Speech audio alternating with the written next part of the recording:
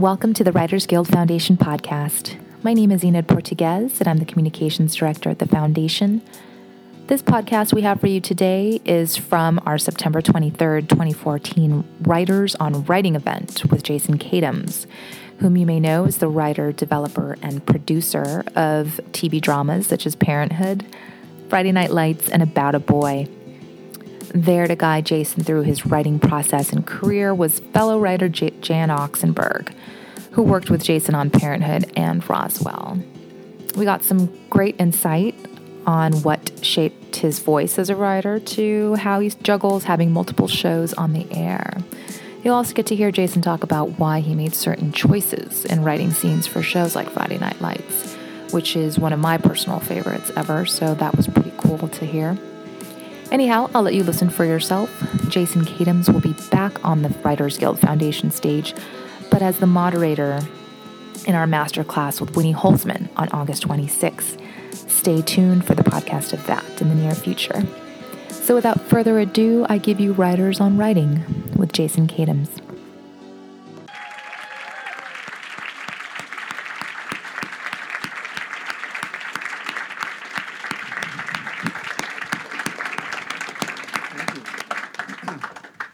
Hi, I'm Jan, and this is Jason Katims, who created that amazing work you just saw.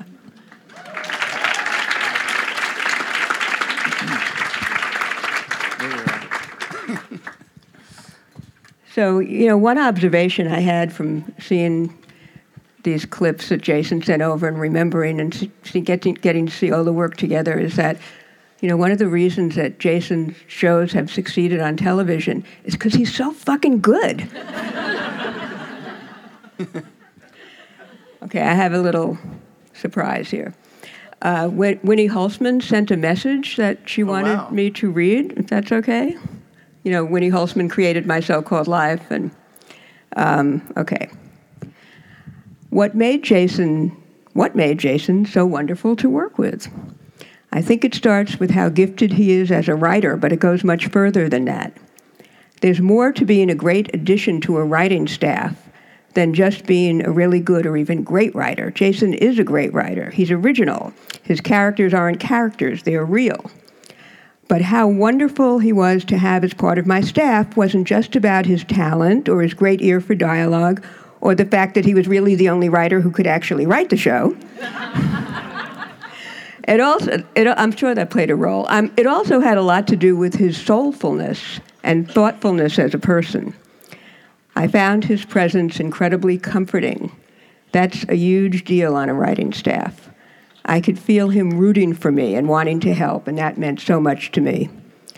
Plus, he's got that low-key humor in his back pocket, i.e., he can slyly mutter something incredibly witty at just the right moment. Over the years, I've often wished I could somehow be on one of Jason's writing staffs. I envy the writers who've had that experience. I've wished it not just because he's so much fun to hang out with and because the shows he's created are so original and so alive, but also because I'm just really curious about how he does it, how he plans his seasons, how much he decides on ahead of time, that kind of thing. So ask him that, okay? I will. We'll get to that. Mainly, I just want to say that I respect, admire, and love Jason Katims, and if I wasn't in New York City, I'd be there taking notes, trying to understand how he does it all so I could learn from him. Respectfully submitted, Winnie.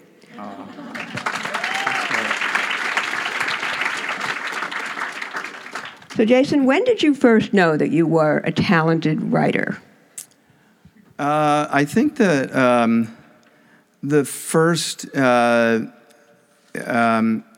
my first awareness that I was came up when I was in college. I was going to Queens College, and I took a basic English comp class with a teacher named Judith Fishman, and she had us keep a journal as part of the class, and she said you could write anything in the journal that you want, but you have to write in it. And then at the end of every week, she would basically have you read something from your journal. And so I wrote I mean, I read, something that I wrote, and in class, and then she said to me, "So you realize what that is, right?" And I was like, "No, what is it?" She said, "That's a short story." And that was the first time that I thought, oh, that's maybe I could do this. So, Jason, you're not from a Hollywood family, right? And we just learned that you didn't go to Harvard. You weren't on the Harvard Lampoon. Right. So there was no obvious or easy path for you to have the career that you have now. So how did it happen? How did it happen? Well, when I graduated from college, the last semester I was in college, I decided I took a playwriting class, and so I decided I was going to be a playwright. And so after college, I pursued that, and I grew up in New York and lived in New York. So I basically started writing plays and getting into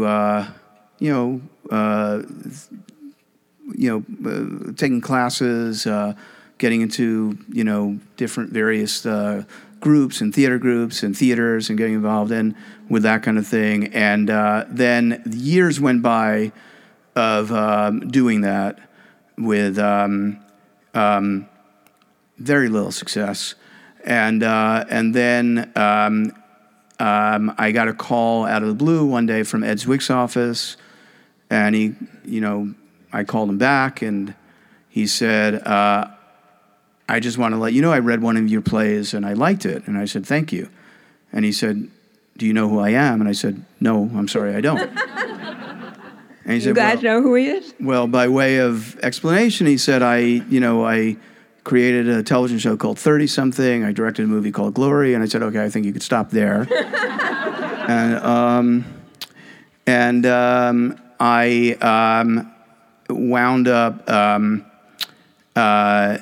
he didn't have anything. This was right after 30-something had been canceled. And it's not, he said, if I was still doing 30-something, I read your play, I would have brought you out and given you a script and see how you did on it. But I don't have a show. So I figured, it was a very nice call and nothing would ever happen to it. And I got home and there had been this message on my machine, and Kathy, my wife, who is not a writer, was not in the business, knew exactly who Ed Zwick was and heard the message, and she was like, "You idiot, Ed Zwick." And so I decided to go out and and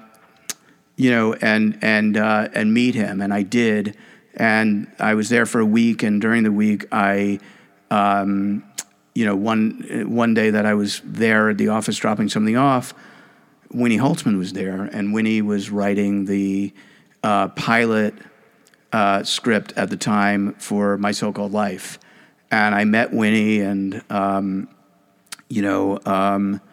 after, the network picked up the pilot, this was back at a time when they used to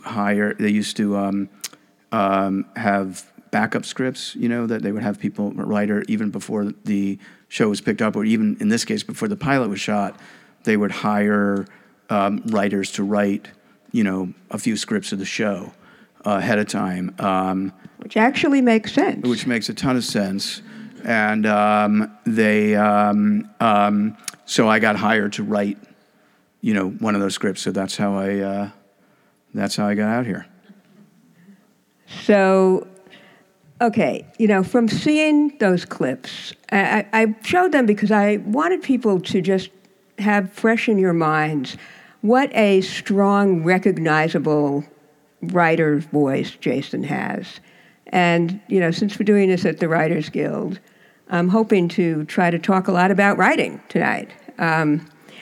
And so I wanted to ask Jason, how would you characterize your voice as a writer? I mean, I remember in the writer's room you used to say, best foot forward. What does that mean? I think that, best foot forward is an expression that I first heard from, I think it was Ed and Marshall, Edswick and Marshall Herskovitz when I was first starting my so-called life, or maybe it was on relativity.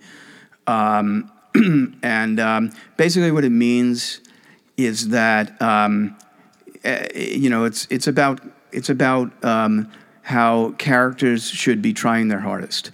And it sort of comes from the idea that to me, I feel like, most of the people that I meet, that I've come across in life, are trying their best. Like, very few people are really evil or trying to be, trying to do, bad things. They're, people are just trying to make their lives work, and it's that struggle to get there that I find interesting. It's people's attempts to, figure out themselves and their relationships and who they are in the world and all of that. And so, to me, I think the reason why that expression is so important to me is that, I think it's very hard to come up with break a story in a show, and often what you wind up doing is you get tunnel vision, and you think about like, oh, I have a character that I want to get him from here to here, and that's what you're trying to do, and you get them there, but the problem is in doing that sometimes you give yourself permission to have the other characters say what you need them to say to get that guy where you want to get him by the end of the story, and do whatever you want them to do. And so to me, it's kind of like to me, what makes something work is when every character in your story is making sense. Every character, what they're doing, what they're doing is something that would, they would really say or do or think, and to not allow that sort of convenience of having a character do what you want them to do because it helps you tell your story. I like to have people do what I want them to do because it helps me. But yeah, me too.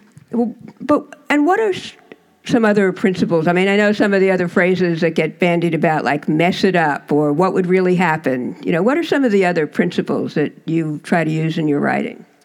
I think that what I try to do is think about what would really happen is a big thing. To me, another big principle is to continue to have the story deepen as you go.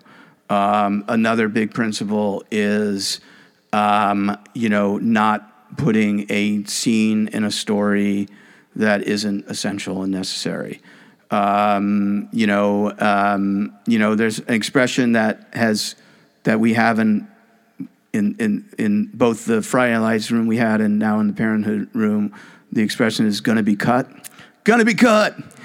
And basically that came from me coming from the editing room and going and hearing a pitch from the writers and being in the editing room, hearing a scene that sounded an awful lot like a scene I just cut in the editing room.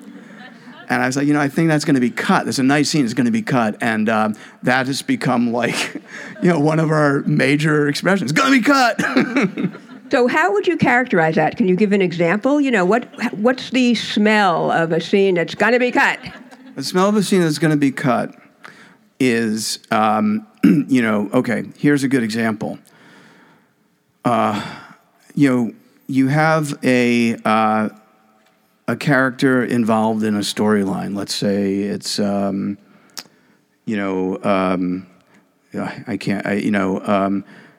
have a character involved in a storyline. Let's say it's you and me, and we're saying... I'm going to be cut? Is that what you're saying? Not yet. Okay, all right. We're in a story that is about the two of us and whether or not we're going to go into business together. Then I go back and I talk to my wife about whether or not I should do that. That scene is not yet necessarily going to be cut. But then if there's another scene before I go back to you and do something, where I go to my sister and say, what do you think I should do? That scene will definitely be cut. It's basically like, there's only a certain amount of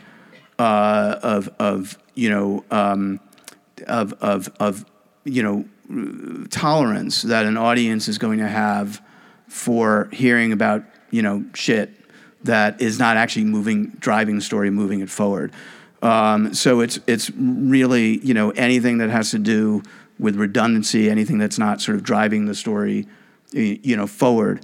And it's a balancing act. It's a real balancing act because you need your characters to reflect and talk about what they're doing. That's essential and important to a story, to get inside their heads.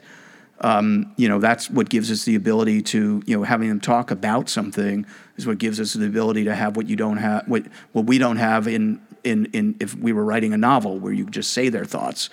It allows us to do that, but too much of that, gives it sort of that sort of a story a feeling of that you're just kind of running in place and meandering, and so.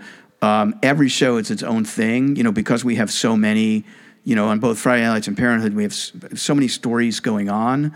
It tends to be very succinct, like when you sort of do the math on it, you're talking about like, maybe 5 or 6 beats to a story, maybe 4, sometimes 3 beats to a story. Is like not that many beats, and because you have so many stories going on. If you sort of just think about it, if you're seeing lots of scenes in a row from different stories that are all taking your temperature beats and not moving the story forward, it's sort of just the whole process of just grinds the whole thing to a halt. So it's about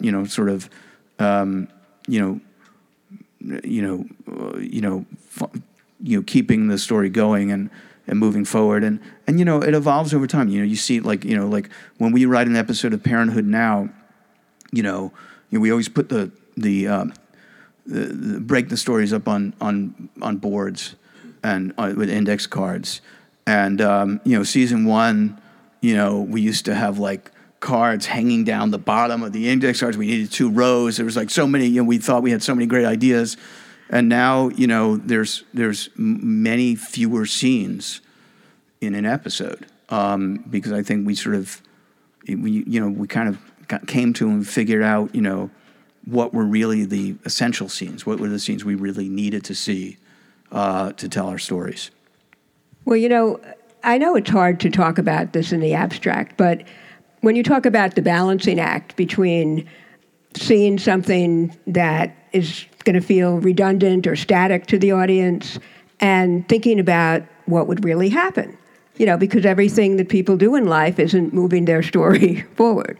And I thought about that a lot in preparing for this. I got to sort of switch back and forth between watching Friday Night Lights episodes and Parenthood episodes.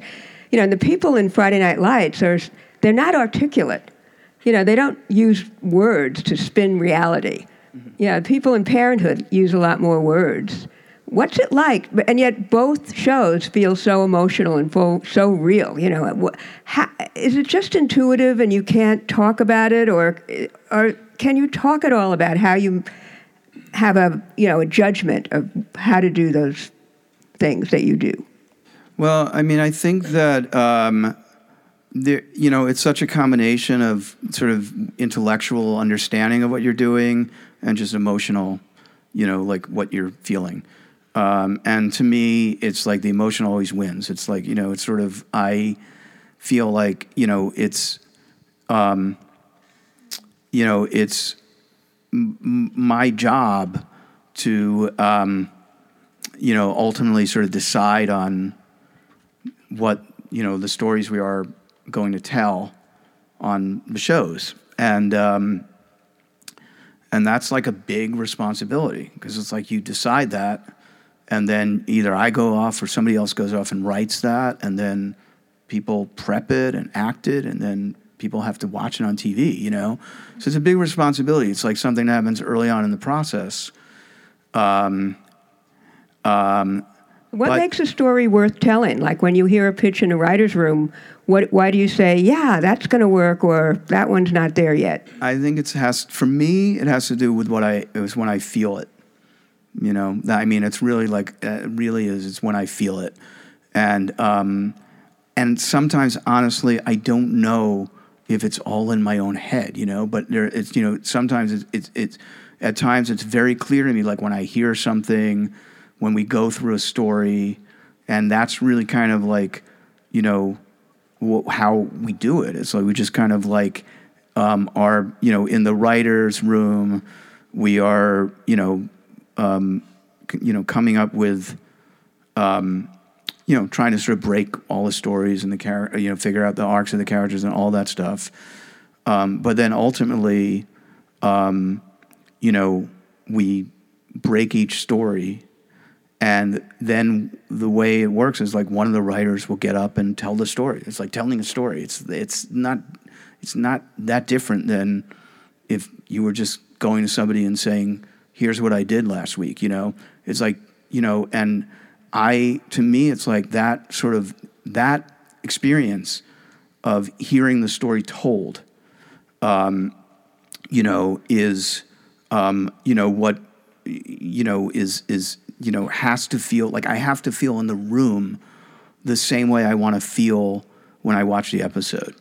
You know, that's what I think it should be. Not that all the detail has to be there or all the language or the lines, but the basic like movement of the story, you know, should be there in the room. And it's one of the lessons, the many lessons that you learn as over the years of doing this is if it's not on the cards, you're going to have a problem, down the road. If it's not working there, you're going to have a problem with the script. You're going to have a problem with the director and the actors, and you're going to have a problem in the editing room, because so it's like that sort of the purity.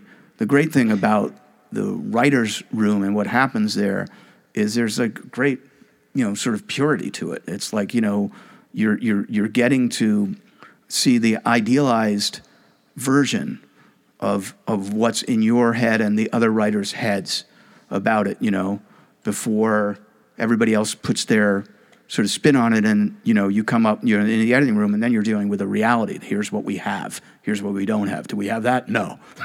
Do we have that? No. That's when you're dealing with reality. But in the writer's room, you're sort of dealing with it in an ideal, it's an idealistic world, where anything is possible. And so what you want to do is kind of narrow it down to, it's like to me, it's about, sort of feeling like every scene in the story that you're telling is essential, that every storyline that you have has a reason to exist, that has obviously a beginning, middle, and end, but it's more than that, that it has a, it has, some sort of emotional, resonance, and it's about something that, is, that you feel is relatable, really, because it's relatable to you. That's the only way you can judge that. And, that's, to me, that's, I don't know. I can't remember what you asked, but I don't know. Well, that's going to go then. So tell me about your writing process. Is it easy when you sit down to write? Is it easy for you to write? I mean, besides doing some great work, you're extremely productive. You've had 2 shows on the air simultaneously for many years now. So can you talk a little bit about, do you have a routine? Where do you do it? How do you do it? Yeah, my routine has changed a little bit. You're talking about just literally writing, writing. So the routine has changed a little bit. I used to write in Starbucks all the time, and had a very, I really loved it because for whatever reason, it felt like, even though it's like very loud in there and often, hard to find a seat and all that stuff, there was something about it where the atmosphere was all that sort of ambient noise around me. It didn't bother me, and it somehow helped me to focus on the computer. And there's just something about it, there's no, from that environment for me there's no like,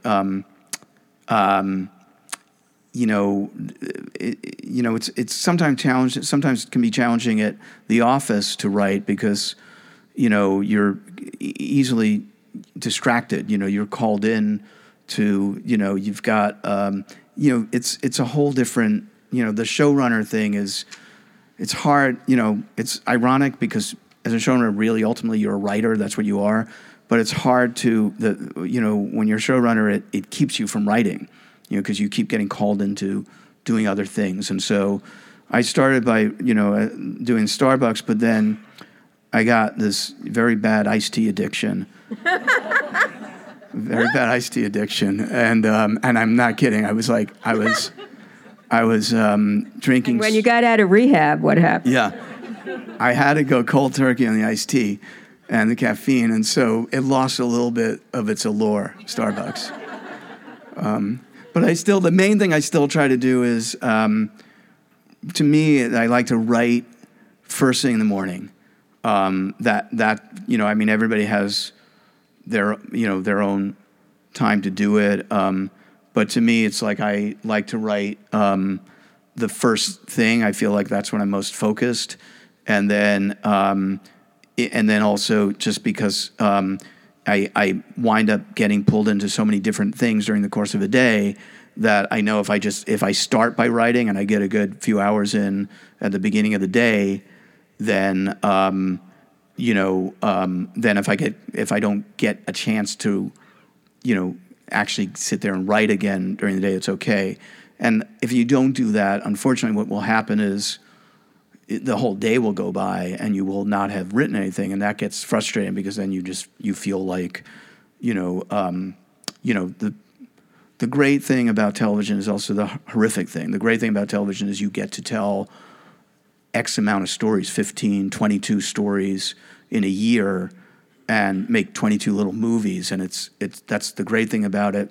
And the horrific thing is you have to make 22 little movies in a year, and so the train is constantly, you know what I mean? It's constantly going, and you have to be not only you just have to be like an incredibly efficient, as with every aspect of the process. You have to be, efficient as a writer, but also with, the every aspect of it, because any time that you're not sort of, it's like your job as a showrunner is to kind of steer the ship in a way with kind of on every aspect of the show. And so that's the responsibility, is that, as much as possible, you're kind of steering it in the right direction, or at least the same direction. So, you're keeping things moving forward. And so that is, I think to me, it's like, as a showrunner, the best possible thing I can bring in any to the process is clarity. It's like when it's clear, even if I'm wrong, and of course I'm wrong, it's like it's a subjective situation you're dealing with. It's like, what's a good story to tell? What actor do you like? Where do you want a character to go through that episode is completely subjective. There's no way to say it isn't, there's no, but if you can be, but if you can be clear as to everybody in the process, everybody involved in the process, with your writers, most importantly in the writers' room, and the directors and actors and editors, and all the other department heads, it makes it possible to get it done, but it also gives it the greatest sort of potential for everything sort of coming together and it feeling like sort of whole cloth. So now you're talking about a lot of lessons that you've learned. You've run, 7 shows? What was it like being a baby writer on My So-Called Life? And then, those 2 clips at the end there, one was from My So-Called Life, and you guys may not even know that the first show Jason created was this wonderful show called Relativity. That was the last clip that you saw with Adam Goldberg and Jane Addams. So what was it like being a baby writer on My So-Called Life and then immediately going from there to creating your own show? Well, My So-Called Life was, it was a really fantastic experience. It was, really like it was really like my film school or my graduate school. I was, Winnie sort of referred to a little bit in the note that she wrote that, we didn't really have, it was Winnie's first show. And, we didn't really have like a big writing staff. And some of the writers that were on the show were sort of consultants, like they weren't there full time. And so it was this incredibly lucky thing for me because I got to be around. Nobody really asked me to, but I just like showed up every day and I was there. And, little by little, Winnie started sort of bringing me in to,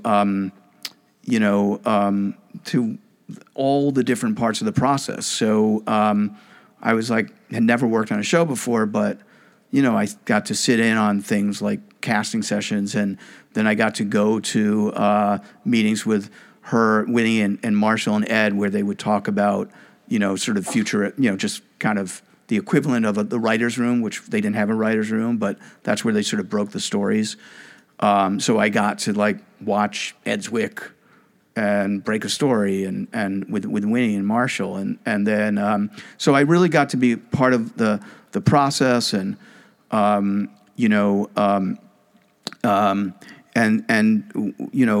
Winnie was like, it was, like I said, we didn't have a lot of writers. It was her first show. And so, she would end up like, having to rewrite stuff, like into the night. And so, she started to ask me if I want, when she was doing rewriting, sometimes she would say, do you want to, help me do the rewrite? And so I would sit with her in the office as Winnie Holzman was like rewriting, these scripts. And her letter was very nice that she said I helped her. But I'm really convinced that the reason why she wanted me was just to keep her awake. But, it was like an incredible, learning experience that was unique because typically it's always great to get on a show as a first-time writer, but typically you're not really sort of invited into the whole process like that. But because of the sort of unique circumstances, I really got a window. I really got to learn about. I had never been on a set before the show. I had no idea how TV was made or anything. I hardly watched dramas. I didn't watch hour television. I watched sitcoms as a kid and movies, but so I didn't even I was like completely. Like a naive in a way, but so it was a really great experience. So it was like obviously really lucky to get that phone call from Ed and to get any job, but to be with these people who were really making some of the best television out there, and also like I guess the biggest lesson that I learned from them was, I came from like writing plays, and And I had this assumption. I think I sort of grew up with this assumption about television. And I grew up with this assumption that television was kind of sort of less than. I grew up with this assumption that, there were great movies, there were great plays, and TV was like TV, And I very quickly learned that TV in the right hands could be high art, and that when, working with Ed and Marshall and Winnie, they were trying to make great, and not only trying, but they were really making great television. They had very, very high standards and expectations of themselves. So I'm going to jump around a little bit. Tell me what happened when you were called in and asked to do Friday Night Lights. Oh, Friday Night Lights. So I had just been, what happened was I had just been on an overall deal at 20th Century Fox where I worked on My So-Called Life, and then Relativity, and then Roswell, and finally ran Boston Public with David Kelly for the last 2 seasons of the show. And I was finishing that deal, and I had decided that I had spent a long time in an overall deal, and I decided I was going to take a year and not do anything. I was going to take a year and, just figure out what I wanted to write and not take a job. And so I was on the lot at Fox, literally right at the end of this deal, and I ran into David Nevins, who at the time was the head of television at Imagine Television. And he started asking me, he said, "Are you a football fan?" I was like, "No." And he said, "Did you ever see the movie Friday Night Lights?" I was like, "No." And he said, "Well, I have this show called Friday Night Lights that I really want you to think about." And I thought that he was asking me to write the pilot. And what I found out was that there already was a pilot, and that Pete Berg had written and directed. And so he was asking me to come on as a showrunner of somebody else's show. And I had just said, "Oh, this is the year I'm going to spend just doing my thing," And so David Nevins, asked me to come see a rough cut of the show, and I went over to Imagine and went to their screening room, and I watched, the show, which I was sure walking into it I wasn't going to be involved in. And over the course of watching that pilot, I kept thinking to myself, what the fuck am I going to do in the next year that's anything close to this thing? This was unbelievable, the show. And so I had to go meet Pete Berg. And, I had to go meet with Pete Berg to sort of interview for Friday Night Lights. And basically I went in there and I said to him, he asked me, do you love, the first thing he said was, "Do you love football? Jason, do you just fucking love football, And I was like, no, I'm a baseball guy, And I told him, look, I'm a baseball guy, not a football guy. I'm Jewish. I don't know any about this Christianity. I'm from Brooklyn. I'm not from a small town. I never have set foot in Texas. And yet, I am definitely the guy to run the show. And he just kind of shrugged, and then I was doing it. That's funny, but it's also true. You were definitely the guy to run the show, obviously. So how did you know you were the guy to run the show? And what did you see in that pilot that made you know there was a great show there? Well, I didn't know I was the guy to run the show. I hoped I was the guy to run the show. I really did. I mean, I'd never been more intimidated walking into a job because I really thought that the pilot was brilliant, but it was the potential for what this show could be was like nothing I'd ever seen on TV. You could feel it. But there was something that there was one thing that happened in the pilot where I felt like I wanted to do the show, and that was because the pilot was, sort of, I was watching it, and of course I was watching it knowing I was sort of up for a job. So I was very much thinking about, like what would I do here, with the show, and what could I do? And for a while I was kind of like, well, this pilot's really wonderful, but I don't know what I would do, after the pilot. I'm not sure what the show is. Why is it a show as opposed to just a movie, a self-contained story? And then toward the end of the pilot, Jason Street, the quarterback, gets injured in the game and has to be taken off in the field, and obviously has this very, very serious, life-changing injury.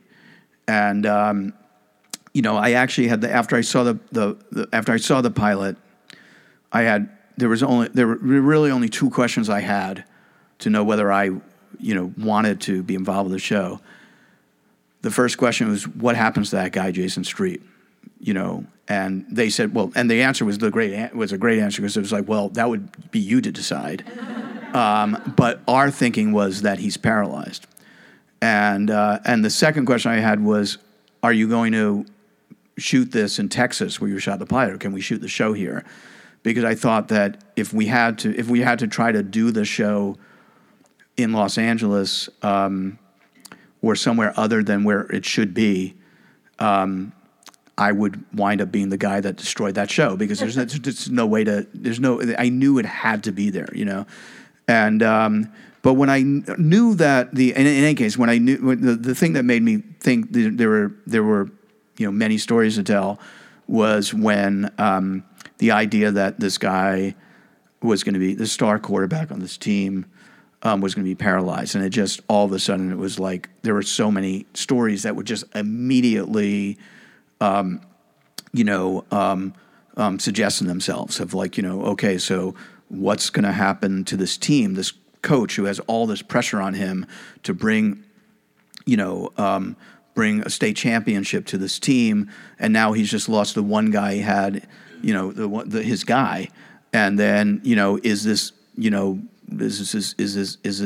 second string quarterback Saracen, this sort of stuttering weirdo, going to be able to step up and do it, and then the stories of what was going to happen with Jason and his girlfriend, and then from that all the other everything else just sort of rolled into that, but it was like it just felt like it had immediately had this it's immediately had like a sort of a story engine. So, yeah, I assume there's a lot of people in the audience who are writing pilots or thinking about, movies or TV shows that they would want to make.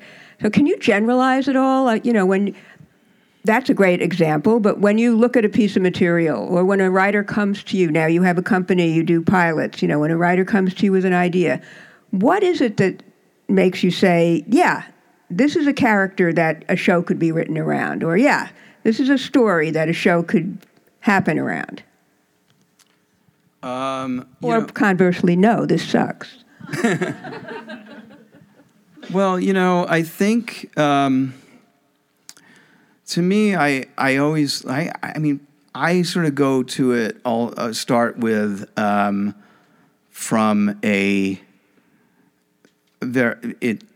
start with sort of like from a personal place, which is, is this a show that, kind of I want to see? And particularly if I'm going to be writing on a show, or if I'm writing the pilot, I try to think a lot about, what is this show in its fourth season? Not like what are the stories, not like, that kind of thing where, because I'm not the guy who's like, I knew what was going to happen exactly, because I don't. But like, am I still going to be interested in this world and in these people? Are they going to still be like, is there going to still be stuff for me to write about down the road? And is that going to be as interesting as writing, like the newness of a pilot? Because I think that is, that's what's different about television from everything else, from movies and novels and plays, and is that you're telling a long story.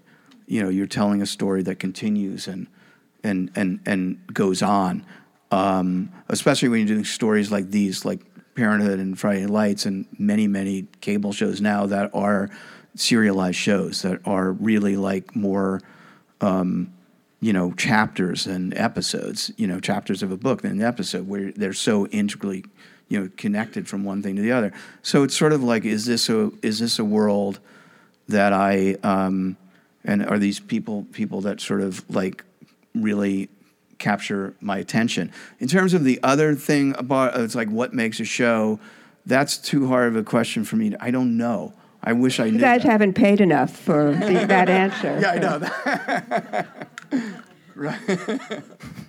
Well, I guess what I'm trying to get at is, and of course this is all so subjective, and you're an incredible writer just because it comes out of you that way. But, oh, by the way, have you ever really struggled? Have you been miserable and thought, God, I can't write this? Or what's the hardest thing you've written? I honestly feel that way every time I write anything. I mean, Not that obvious. But. Well, every time you start, writing something, you cannot help that feeling that you've got nothing. Right. Because you literally have got nothing. People here thought they were the only ones who felt that way, but I think that it's, I think you always kind of that doesn't go away. I think you learn ways to sort of trick yourself. What are the ways? You convince yourself that you've done it before. You've had this problem somewhere else, whatever. But there's still always that feeling that you're an imposter, and this is when they're gonna discover it. But I think that it's an irony, because it's like, as you go on, obviously, when you go on in a show, it does get easier. It's like writing an episode now of Parenthood is a lot easier than writing the pilot of Parenthood, or writing any episode in the first season of Parenthood. As you continue, you sort of, you kind of, you have all that sort of history to draw, and what works on the show, what doesn't. It's all very clear.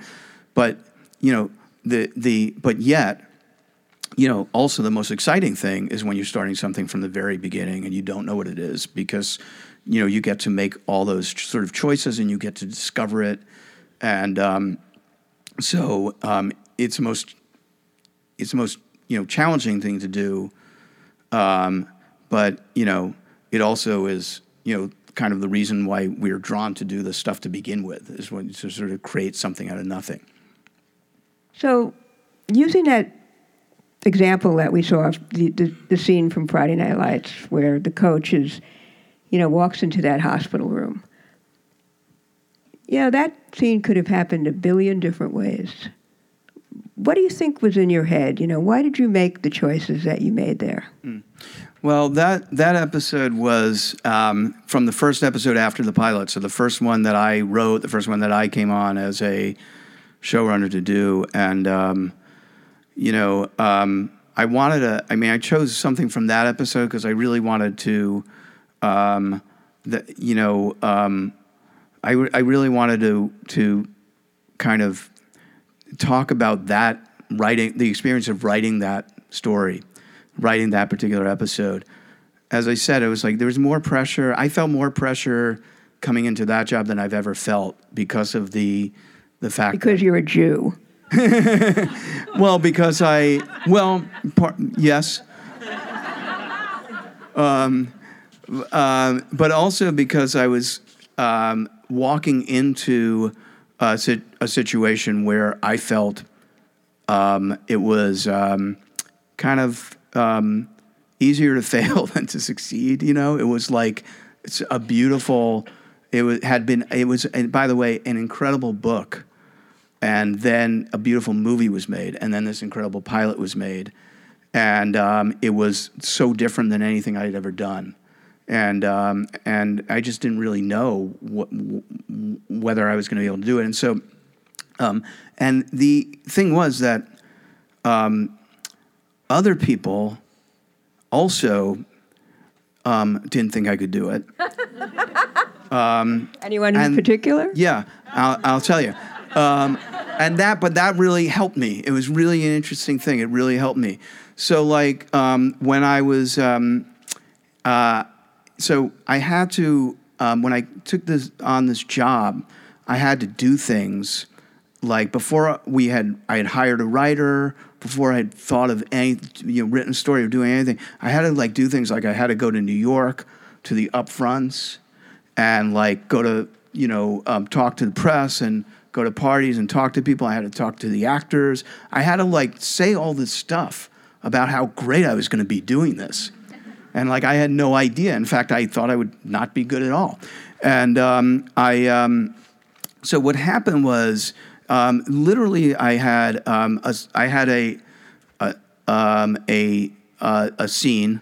It was actually it was actually something that happened in real life, but it felt like a scene where one of the executives from the studio or the network pulled me aside during the TCAs, I think it was, and took me into a room. And basically, she said to me, "So, Jason, like, can you do this? Are you going to be able to do this? Are you up for this? Like, are you guys, and I was like, literally like, what the fuck are you saying to me, And then I went to this party. I remember this other thing, like I went to this party and, an agent came up to me. He was actually from my agency. And he was a very nice guy, and I'm friendly with him. And he said to me, he started talking about the show. And he said, "Oh, my God, the pilot was so great." I said, "Yeah, it was really great." And he said, "Honestly, like, I don't know where you go with this thing. I don't know. I'm just trying to think. I don't know where you go with this thing."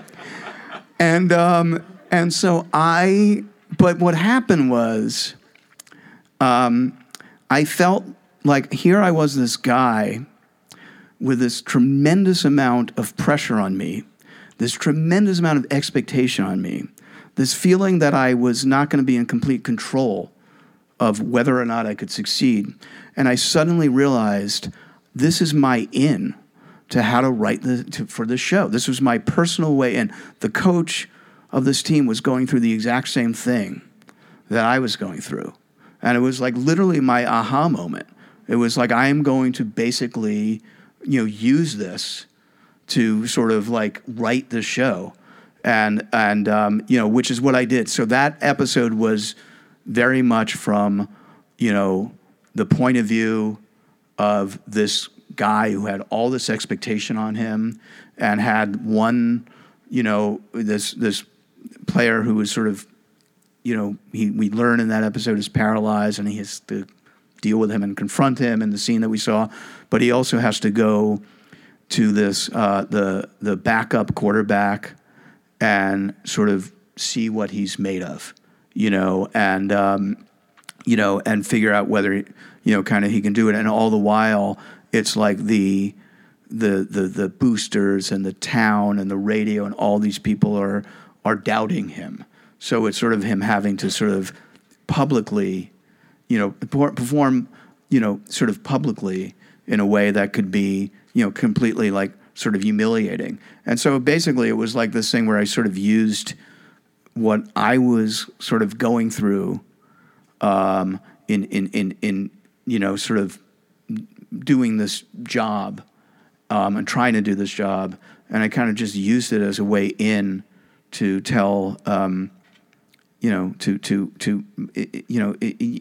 it's like just like an actor, when an actor's like taking on a role, he has to find himself in it. He's got to like find how is he going to connect, for himself. And I think it's the same thing as a writer. You have to find a way to make it deeply personal to you. So when you were writing that scene, when the coach, that's a great story, and when the coach walks into that hospital room, presumably all the concern he has for the kid, who he doesn't really know very well, he also has concern for himself, like, wow, my whole job here is now screwed up. Did you write the scene with that in mind, or did you make a choice like, my character is going to be dominated by his humanity, not his neurosis? I wrote the scene thinking about the ending, that when this kid who's laying there paralyzed starts to help him, with his coaching, by talking about this other, who's the kid who's going to be his replacement. I thought that, that idea was so moving to me, and I thought that would that would affect him. It would affect the coach. So that's a great example of a scene that has a shape. Right. If we want to talk about like what makes a scene good, what makes, when you look at a scene, say, well, it's not there yet. You could have written that scene where he goes in and, and the point of the scene is to show what a nice guy the coach is, and the guy in the bed smiles at him at the end. But you had a shape that's brilliant. Talk about that. Well, I think that, I think to me it's like I think a scene sort of can't really live or shouldn't really live like an island or individually on its own. You know what I mean? So that would have been a very moving scene just of him coming in and giving him the football. But I feel like what you sort of always want to do is make it about that your character's journey. In this case, the protagonist is the coach, and so you want to, in every scene, you want to feel like it's the story is deepening, it's moving him forward, it's changing him, it's affecting him, in some way. Because when you got the idea, I mean, I'm trying to put myself in your shoes. That you've got a coach. Anyone would be nervous going into a hospital room. What do you say to a person who's just been paralyzed? That's an awkward situation. Right. And at the same time, you've got a character, if you're being honest, who, has a conflict himself. This is not a good situation for him. And something within you created a scene where the guy in the bed ends up solving his problem on a certain level. Yeah. And that's what's so great about the scene. Right. Yeah, I mean, he's also, but it's also just like that everybody's, best foot forward thing too. It's like, that's what I, believe, that, it's like that, that the Jason Street character, in that story is, that doesn't, it doesn't come, like that doesn't come out of him because he wants to say something nice to the coach. It comes out of him because he believes in this team. So trying to still be useful to the team. Yeah, he believes he's trying to figure, right. He's trying to still be useful, and he believes in this. And that's sort of like a bigger theme of what that sort of whole show is, I think, about, is that, it's that this team is, greater than the sum of its parts, and it's very important to this town. It's a religious thing, it's like they need that team to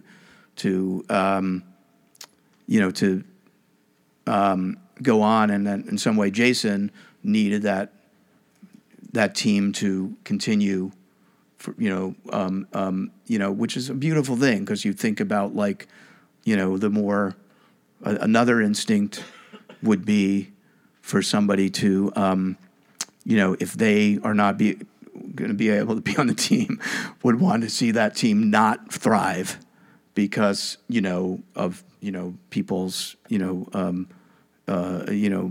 to feel, important.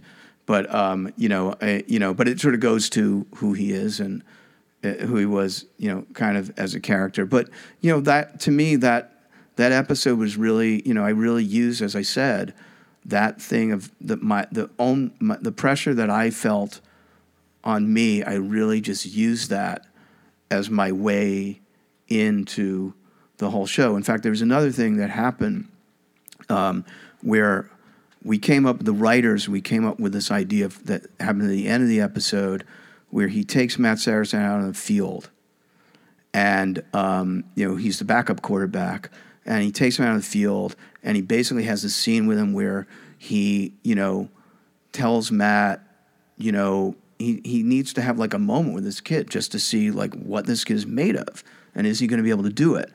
And he has a guy up in the booth, and at one point toward the end of the scene, he has him flip on the switch, and you hear all this crowd noise come up, and then he basically the scene ends with them, the two of them like screaming at each other on this empty field over the sound of the crowd, and it's basically the coach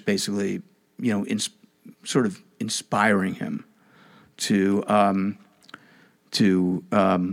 or challenging him and inspiring him at the same time, I would say, and it was just really like sort of great kind of raw scene between them. But in any case, when I wrote the script, Pete Berg read the script and hated that scene. Hated that fucking scene so bad. And why? That shit doesn't happen. Like, he was looking for me, the baseball guy, to write some bullshit that doesn't really happen. So, and there it was, evidence in front of his eyes. And you thought it was like corny, that he wouldn't take it. Yeah, I think he thought it was corny and not real, and it doesn't really happen. I never heard of a coach ever doing that. And so I had to defend this scene, and it was in the script. Like, we didn't know. I mean, it could, for all I knew at that point, it could have wound up being the worst scene ever. And but I was kind of put in the position to, kind of stick up for it, because it was literally the climax of the whole episode. And it was, it was like, I sort of, that's, I had to get behind it, So it was like this weird, thing that was like life imitating art. It was like, I felt like I was basically saying to him, this is what we're going to do. I believe this is going to work, and we're going to do it. And then we did it, and it worked. And he was like, yeah, I guess it didn't suck. Yeah, actually, we have that scene. Maybe we'll show it at the end of this. But, it's so interesting because, first of all, you had the impulse to do that scene. You didn't write, they were out on the field, it's during the game, what's going to happen? And he gives him the pep talk. I mean, that's the scene Pete Berg was probably talking about. That's what would happen you chose this crazy scene where you have this completely empty football stadium. It's so much more emotional and artistic and beautiful. It was really cool, doing that, first episode. It was so amazing because, I was working, Jeffrey Reiner directed that, and, we were really like using a lot of the techniques that Pete used in shooting the pilot and shooting the movie, for that matter. And it was a completely different process than I'd ever done. Yeah. Could I interrupt you? Yes. Sorry. Okay. I'm just curious, like, what, if you can articulate, what was in your head that said, no, I'm not going to do the scene where they're in the game and that happened? Mm-hmm. Why? Not only did you choose it, you had to stick up for it. So you must have thought you had a reason for it. Yeah, well, I mean, I think it goes back to, I think I would say two things. One thing is that the basic thing that I've learned that I started with going back to Winnie and Anna Marshall was coming from a place of, their theory was, rather than was to tell the least amount of story possible in an episode, in terms of just, they were really interested in the nuance and the moments and, the stuff about sort of connecting, with people. And so that was sort of always my instinct going into it. And then the other part of it was, we really sort of would break down the way, like, we sort of approached that and sort of developed on that, those first few episodes of Friday Night Lights. And we use this sort of technique through the whole run of Friday Night Lights and then on Parenthood, which is we would break down a season into a series of movements. And the movement could be 3 or 4 or 5 episodes, and it was would typically sort of be sort of a mini arc in a way, and come to some sort of resolution and conclusion, and would usually sort of answer kind of a question. And so on Friday Night Lights, when when Jason Street gets paralyzed, the question is basically, is the town of Dillon going to be able to sustain this? Are the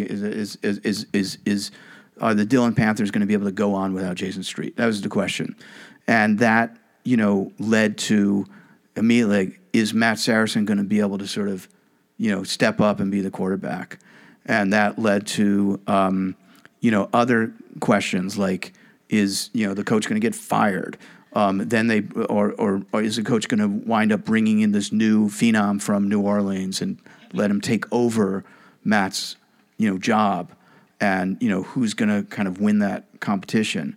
And that led to the 5th episode of the show, which was this rivalry game, and that's where it gets resolved that Matt sort of wins that job of being quarterback, and Voodoo, the phenom from New Orleans, kind of sort of self-destructs.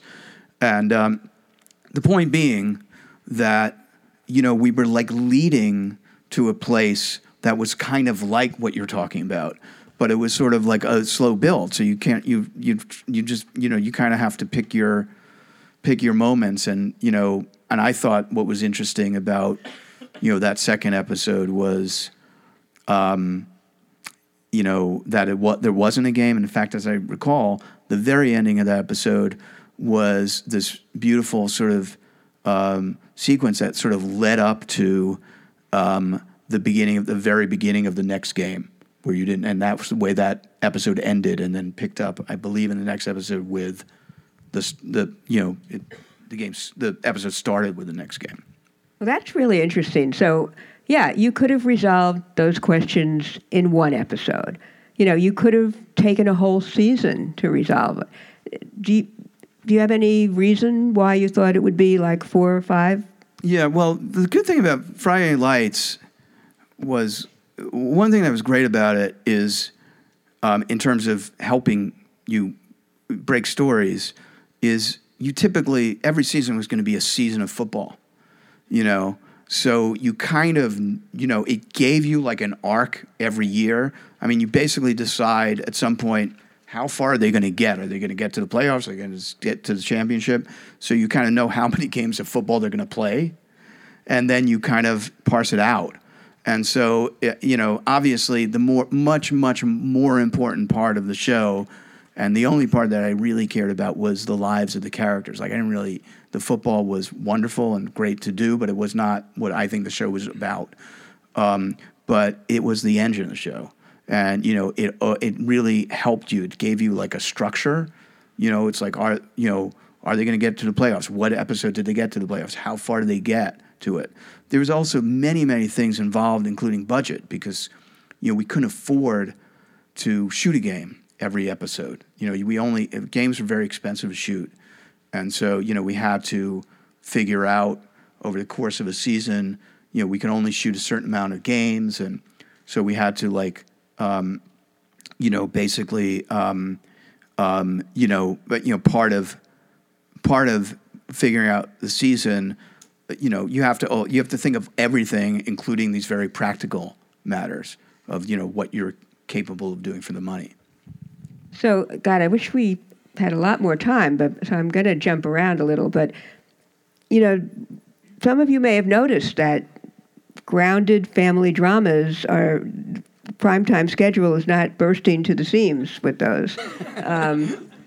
And obviously, something like Parenthood or Jason's new wonderful show about a boy are kind of like islands in a sea of genre, fantasy, spectacle. What are your thoughts about that? I mean, how did you take Parenthood, which doesn't have a football season as a structure?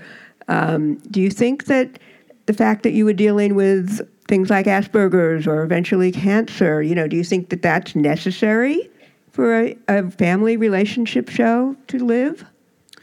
I don't know. I mean, I definitely I didn't include those stories because I thought they would be, make the show more commercially successful. If anything, I was worried about the opposite. Yeah, let's get that Asperger's in there, boy. That's people are dying to watch that.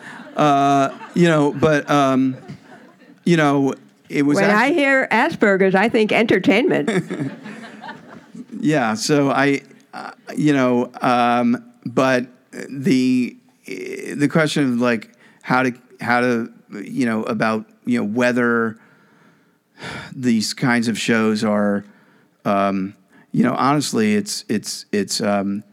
was very difficult to do a show like Parenthood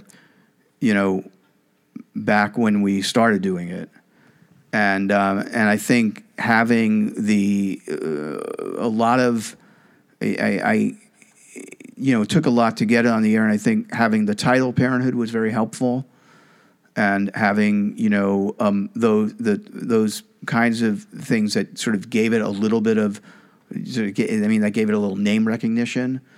People recognized it and thought, oh yeah, I remember the movie. Unfortunately, the show is nothing like the movie tonally, so that was, but still. But they had done another show, Parenthood, from the same movie that was a flop. They did do another, yeah. They did, yeah. But you had that anyway. It was, but it's very challenging to, in the current landscape I don't know how I would go in and pitch a show like Parenthood right now. So no hope for people in the audience who would like to develop? Other than cable, let's say? I would say the good news but not to be I don't want to be depressing about it, because I actually think this is the best possible time ever to be writing television and to be getting into, creating shows and writing shows. I think, it's the possibilities are it's just so much possibility, and it's like what is exciting is that there are rules that just you used to have when you were doing a show, and I feel like there's no rules anymore. I feel like a show can be anything. Of course, I'm talking about show, sort of more like in the cable landscape, but even that's spilled over into network, because I think the networks are being more challenged and competing with what's being done on cable. So I think it's just it's such an exciting time to to be doing it, because I think there's there's just a tremendous potential. I think there's new people, new places producing. It seems like constantly, and it feels like even it's changing so rapidly. Even from where we were, a year ago or 6 months ago, it feels like there's so many possibilities, and you don't have to follow the rules. You look at True Detective, and it's just a completely different kind of format than what we ever knew was a format for a show. So I'm going to ask you Winnie's question, and then maybe we'll open it up to questions. How do you plan out a season? Do you think about character arcs? Do you think about events that you want to have happen? Is it a combination? Right. Do you plan out a season? Right. Yeah, we do plan out a season. I mean, that's the first thing we do. Not so much on About a Boy, which is a little bit more closed-ended. It's not, we have ideas. But like on Parenthood, Friday Night Lights, we spend, that's the first thing we do, is we look at, we go through every character in the show. And on Parenthood, that takes a very long time. Lots of characters. We look through every character in the show. We basically think, start with like where do we leave them last year? Where do we want to see them get to? Just kind of like big sort of broad ideas. And then we keep going from there, and we keep sort of mining and talking about it. And, we want to have like basically an arc for everybody, sort of like a place we want, where do we want to get to with every character? We might not necessarily know how to get, and we're going to get there, but, sort of like have a sort of an end game, and then start breaking it down by, sort of stories. Sometimes we'll have an idea for a story without, before the character gets involved. Like we'll want to tackle, we haven't told this story yet, this kind of story yet, and so sometimes that'll happen, but typically it's just more comes from the characters, and there's things like sometimes we'll just want to have we'll come in just wanting to get characters involved that haven't been involved. Like for a good example of that is with on Parenthood, the Peter Krause character and the Dax Shepard character, coming together and, starting a recording studio, that sort of came out of the fact that, I remember like writing the pilot episode, I remember there's all these scenes with Crosby and Adam, and I was like, oh, this is going to be like a core relationship in the show, and they were so good together, those two actors. And then they didn't really have that much. They didn't have particularly that much to do with each other.